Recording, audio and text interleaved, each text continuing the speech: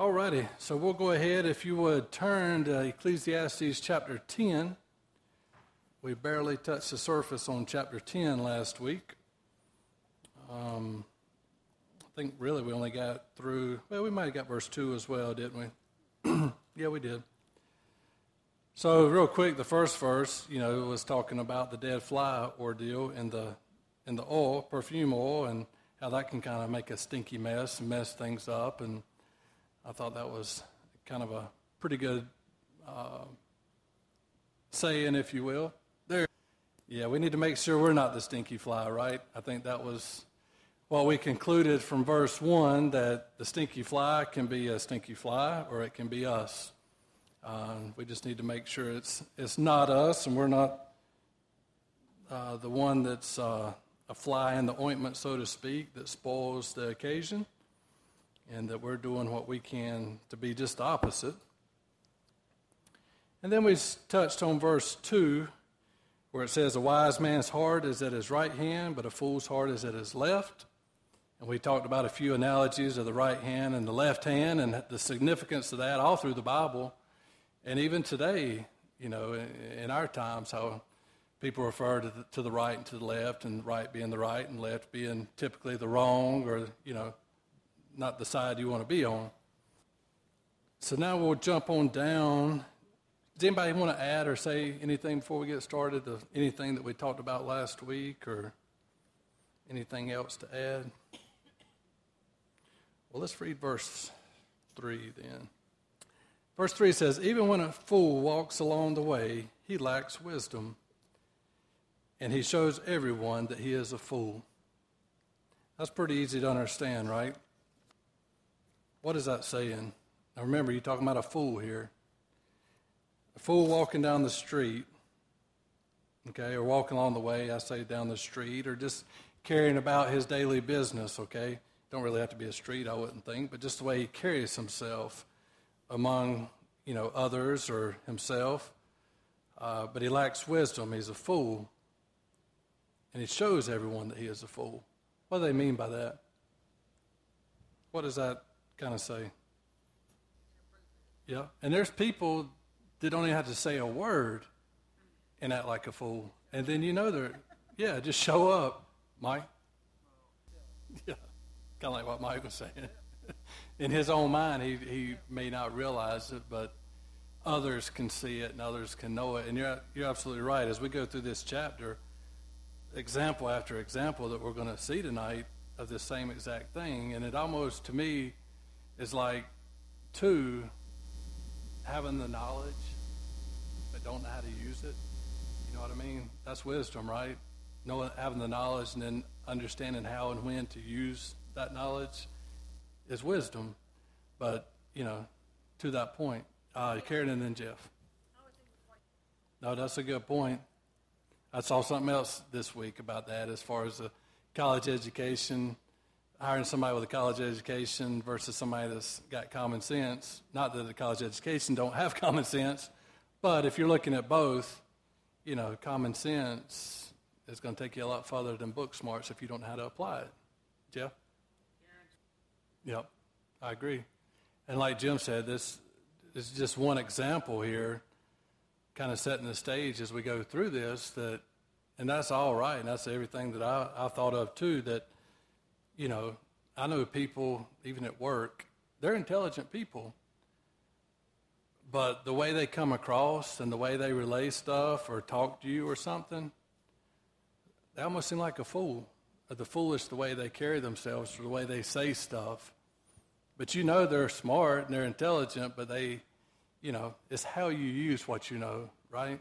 So the knowledge that you have, there's a certain way that you need to present that to people, right, that you're around. Good comment. Anything else? All right, let's keep on trucking. Verse 4. If the spirit of the ruler rises against you, do not leave your post. For conciliation pacifies great offenses. Okay, if the spirit of the ruler arises against you, do not leave your post. And this automatically, for me, almost looks like a military statement to me or phrase. Every time I say leave your post or don't leave your post, you automatically think of the military, because that's what you're taught in the military. You don't leave your post. If you're told to stand at that door and guard us on the other side of that door and don't leave your post, you don't leave your post, right? If you leave your post, you get in trouble. So to me, that's almost saying, if the spirit of the ruler, but so how does this apply to us today? Who could be a ruler for us today in kind of a sense, I guess? Maybe not the military, but could you think of maybe where you work, maybe? Like if you work for somebody and they tell you to do something, or you have a specific job to do, or something you're expected to do, you need to do that. You need to stay where you're at and do your job, and and don't leave your post. But the part that really kind of comes into play is the second part here. And this one says, for conciliation pacifies great offenses. Well, I looked up in the NIV, and I like the way it kind of, to me, it says calmness can lay great offenses to rest. Does that make more sense? To me, that makes more sense if you read it that way. Don't really get it the other way. I mean, you do, but you kind of. But when you see calmness can lay down great offenses to rest. So, yep, Mike, go ahead. And I think, too, as far as, look, if you're doing your job, we're all going to have bosses that are like the military. They're going to get up in your face and yell and shout and do this, do that, whatever. The way I take this is, okay, it's going to happen. Stay calm. Don't show out and cut out. Use the wisdom that you have and the knowledge you have. Don't stoop to his level or their level and go along with their little whatever and get all in an uproar and start shouting or yelling or get in that situation. You need to stay calm, use your wisdom, and you'll get through that, The New King James says spirit. And I think we've all seen that or been there, right? If you get caught up in a shouting match, a lot of things are going to happen. None of it's good. You're going to say things you wish you hadn't have said. You ain't going to remember half the things you said, which neither of them are good. And you're just like Jeff said, you're just fueling the fire. You're never going to come to a logical or a good conclusion or come to an agreement on something. But if you stay calm, talk to that person in a normal voice, like Jeff said, I guarantee you they're going to start coming down. They're going to start realizing they're the ones doing all the yelling and shouting, and you're going to bring them down to where y'all can have a normal conversation like adults, and you can figure things out. But as long as you're shouting at each other, you're not going to do it. You're not going to do it. Pride's going to get in the way. There's a lot of things that are going to get in the way when you're getting a shouting match with somebody. So the best thing is do the big thing and stay calm, Janice. No, that's a good point. I'm glad you brought that out, because while you're sitting there yelling at somebody, bad things can be happening all around you, but you're not paying attention or whatever. You're too engaged in your little, dispute over here. So, yeah, leaving your post. And you've got to respect that, too. If you approach somebody, sticking with the military term, that's standing in their post, and you come up to them trying to frazzle them or whatever, get them to do something different, and they stand firm, they're wise, they know their job, they know what they're supposed to do, you got to respect that. You know what? There being a lot of good things are standing there. If you get somebody that wavers and starts spatting back and going off and doing whatever, then, that shows you what kind of person that is. But you respect the person that'll hold their post and do what's right no matter what, during all circumstances, that keeps her calm or stays cool, stay calm, and get the job done. So that's a great verse, because I think we can sit here all night and use different analogies and different ways you could see that, playing in effect. So good stuff. All right, let's keep on going. Where are we at? Verse 5. There is an evil I have seen under the sun, as an error proceeding from the ruler. Folly is set in great dignity, while the rich sit in a lowly place. I'm going to go ahead and read 7. I have seen servants on horses, while princes walk on the ground like servants. Okay, what do you think this is kind of referring to, or the road it's going down, where it says, there is an evil I have seen under the sun. And remember, we got to remember, this is under the sun thinking. Do what, Mike? That's here. That's right. Under the sun, okay? An error proceeding from the ruler, okay? And I think to understand what that's saying, you got to read what's below it. But go ahead, Jim. I think. Yep. And I agree, and that's what I think, and we talked about that last week a little bit. A lot of people confuse wisdom with money or riches. A lot of times we think the man with the most money or the richest person has the power and the wisdom. That's not correct. You know, a lot of people buy their way into certain positions and titles, or good old boy or whatever. That don't mean they're the wisest person or the person that needs to be there. Just like Jim says, you know, you can be the richest man there is and be a fool, you know. Just because you have a lot of money, you know, I guess can be exceptions, I'm sure. I mean, I'm not saying that's a blanket statement. If you're rich, you're a fool. Don't get that. But I think you see what I'm saying. You know, just because you're a rich man. Yeah. Yeah, and Jim, that's kind of where the path he went down just a little bit ago, that just like you just said, just because you're wealthy or well-known or whatever, that don't mean you're smart. There's people living with much less and lesser means and down here that are a whole lot smarter, you know. So it's a good point. That's right. It's like that song now, or I guess it may be a saying, but there's a song out now, the last will be first and the first will be last. Kind of like what you're saying, you know, that's true. Good points, good comments. Yeah, we don't have time to get into verse 8 tonight, so. I love the next couple of verses. Yeah. You can see YouTube videos. I tell you what, I know. We would just laugh. All right, so I'm going to read it, and then, Jim, you start us off, and then I'll say anything you don't say, if I have anything. All right. He who digs a pit will fall into it. See, I can't even read it now thinking about YouTube. He who digs a pit will fall into it, and whoever breaks through a wall will be bitten by a serpent. He who quarries stones may be hurt by them, and he who splits wood may be endangered by it. If the axe is dull and one does not sharpen the edge, then he must use more strength, but wisdom brings success. All right, Jim. I can just see a guy going, Yeah. "Boom up there." Boom. Or cut a tree down and it falls on you type deal. Video of the guy that I think, too, it goes back to what we said a minute ago about the knowledge and the wisdom. Having the knowledge is one thing, but then the wisdom to do it the right way, how you use that knowledge, okay? And like Jim was saying, I made me think the other day of a show, I think it still comes on, these guys that build these barns. No, they take down these old barns, and they'll take the wood and number it, and then they'll rebuild it somewhere else. And that's the big thing that they do, and they learn, and they'll tell you, the number one thing they've learned over the years, don't stick your hand somewhere that you don't know what it is, because you'll get bit by a snake.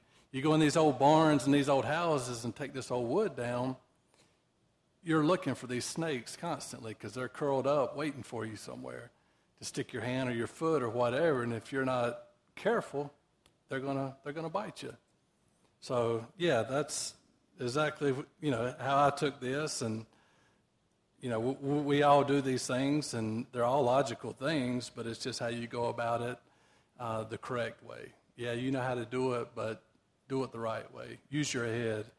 Don't be foolish. That's where the wisdom part comes into all of this. That's right. And I like to applying it to us today. Yeah, you're right. How does this apply to us? Like Mike said, that's a good point. We gain our wisdom from the Bible, right? And we can learn from what we're reading here tonight and talking about it, and that increases our knowledge and our wisdom, So, I'd much rather have the wisdom of God than any under the sun wisdom that you could throw at me. It's always going to work way, way better in the end. What about the verse that says, if an axe is dull and one does not sharpen the edge, then he must use more strength, but wisdom brings success? I think that's a pretty good analogy too. You know, if you think about it, some poor guy cutting down a tree with a dull axe, you know, is it better for him to keep chopping at that tree with a dull axe, or is it better for him to sit down, stop for 10 minutes, lose that 10 minutes of production, and sharpen his axe, and then go back to cutting the tree down, you know? And don't miss the humor. I think they would say, too, if you're going to cut your foot or get cut with that axe, it's better to get cut with a sharp edge than a blunt axe, too. So, you know, if you're going to cut yourself and get hurt, it's better to be sharp, you know? So, cleaner cut. That's right. You can sew the toe back on better, so. But no, I thought that was that's where the wisdom, again, comes in, you know?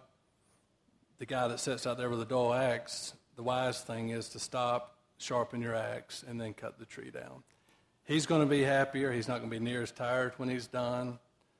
Things are just going to work out better for him. So, yeah, I love these verses too. They're so funny, but they're so practical too, stuff that we can talk about and see today. Jeff? Yep. No, that's a great point. That's a great point, and kind of makes me think too, like in our jobs today, you can know your job a little bit and know enough to get by. How good would it to be sharp at your job? You know your job and you're efficient and you can do it better than anybody else. One, you're going to get the job done a lot quicker and better, and think of the confidence that'll give you too. You know, it's going to make you a better person because you're going to feel better about yourself, you know, and you're going to learn, like you said, the fighting back and forth. That's what I always try to think about too. What did you learn for next time? That's the whole thing to me, knowledge and wisdom. Take what you learn and remember it, and that's what makes you wise for the next time that happens. You're going to be able to handle that situation a lot better. You know. All right, verse 11. I think this one's going to be kind of to the point and pretty easy to understand as well. But verse 11 says, "A serpent may bite when it is not charmed. The babbler is no different." What in the world does that mean? A serpent may bite when it is not charmed, and the babbler is no different. Or if the serpent bites before being charmed, there is no profit for the charmer. That's another. Okay. She's saying like a person that's just talking to be talking or talking to just hear themselves talk, pretty much. It's like a wild animal can hurt people. No, that's true. Words can hurt. That's true. That's true. Did you have your hand up, Jim? Go ahead. Yep, because if you're a snake charmer, that's what you do. You charm snakes. And that's exactly right. If you don't do it, you've missed opportunity, or you have a talent or a skill that you don't use. What good is it if you don't use it or practice it? It's just like this. You're going to get bit, you know. If you have a skill or a talent and don't use it, again, I keep going back to the knowledge and the wisdom thing. You may have the knowledge of something, but if you don't have the wisdom to put it in practice, then really what good is it? It's really no good, right? No good at all. And I was thinking too, Scott, I'm going to use you a little bit. But it made me think though, like, and for whatever reason, Scott popped in my head, and I was thinking about it because he's a mechanic. And this can be true for a lot of different things, but Scott went to school to be a mechanic. I know that. He's read books. I'm sure he's watched videos, whatever. But just because he's read books and magazines and YouTube videos or whatever, does that mean that he is a A-plus mechanic? If you've never picked a wrench up, but you've seen all the videos and you've read all the books, what kind of mechanic is that going to make you? Probably not a very good mechanic. It's probably a good start for a mechanic, but until he actually picks up a wrench and starts using them, that knowledge is going to grow. He's going to become more wiser and wiser, and he's going to learn the tricks and the shortcuts and how to do things more efficient, right? And then he's going to be able to teach other people how to be a mechanic. You know, your wisdom you can share with the new mechanic that's coming in, Say, hey, buddy, don't do that. Do it this way, and you'll save an hour or whatever. You know, to me, that's kind of what this kind of is talking about in a way that you can kind of look at it. You know how to do something, but if you've never done it, you know, how efficient are you really going to be? But over time, you're going to get better and better. Flow. All right, anything else on this verse before we're going to keep going. All right, let's see how far we can keep going here. We're going to start verse 12. The words of a wise man's mouth are gracious, but the lips of a fool shall swallow him up. Again, that's pretty easy to understand, right? I mean, nothing really there to out. The words of his mouth begin with foolishness, and the end of his talk is raving madness. Again, I think we've talked about that verse tonight too. I mean, you know, we can keep on and on that. A fool also multiply words. Have we talked about that tonight too? The fool that's going to sit there and argue with a fence post. You know, you're just going to keep on and keep on and keep on. Words, words. No man knows what is to be. Who can tell him what will be after him? The labor of fools wearies them, for they do not even know how to go to the city. So, like I said, we've talked about, is anything in there that kind of jumps out to anybody that, yeah, that's it. And then a lot of times too, again, it goes both ways, to the wise and to the fool. A lot of times it applies to both. You know, it can apply to both. But there was an old saying, I can't walk. Yeah. And it's kind of like what we talked about earlier. You're dealing with a fool. And you can sit there and talk till you're blue in the face or stoop to his level. But like Jeff said, where's that going to get you? You know, you're going to end up being at his level before it's over with. That's what's going to happen. So, good comment. All righty, we're going to stop there, folks. We'll pick up with, verse 16 next week. Thank you.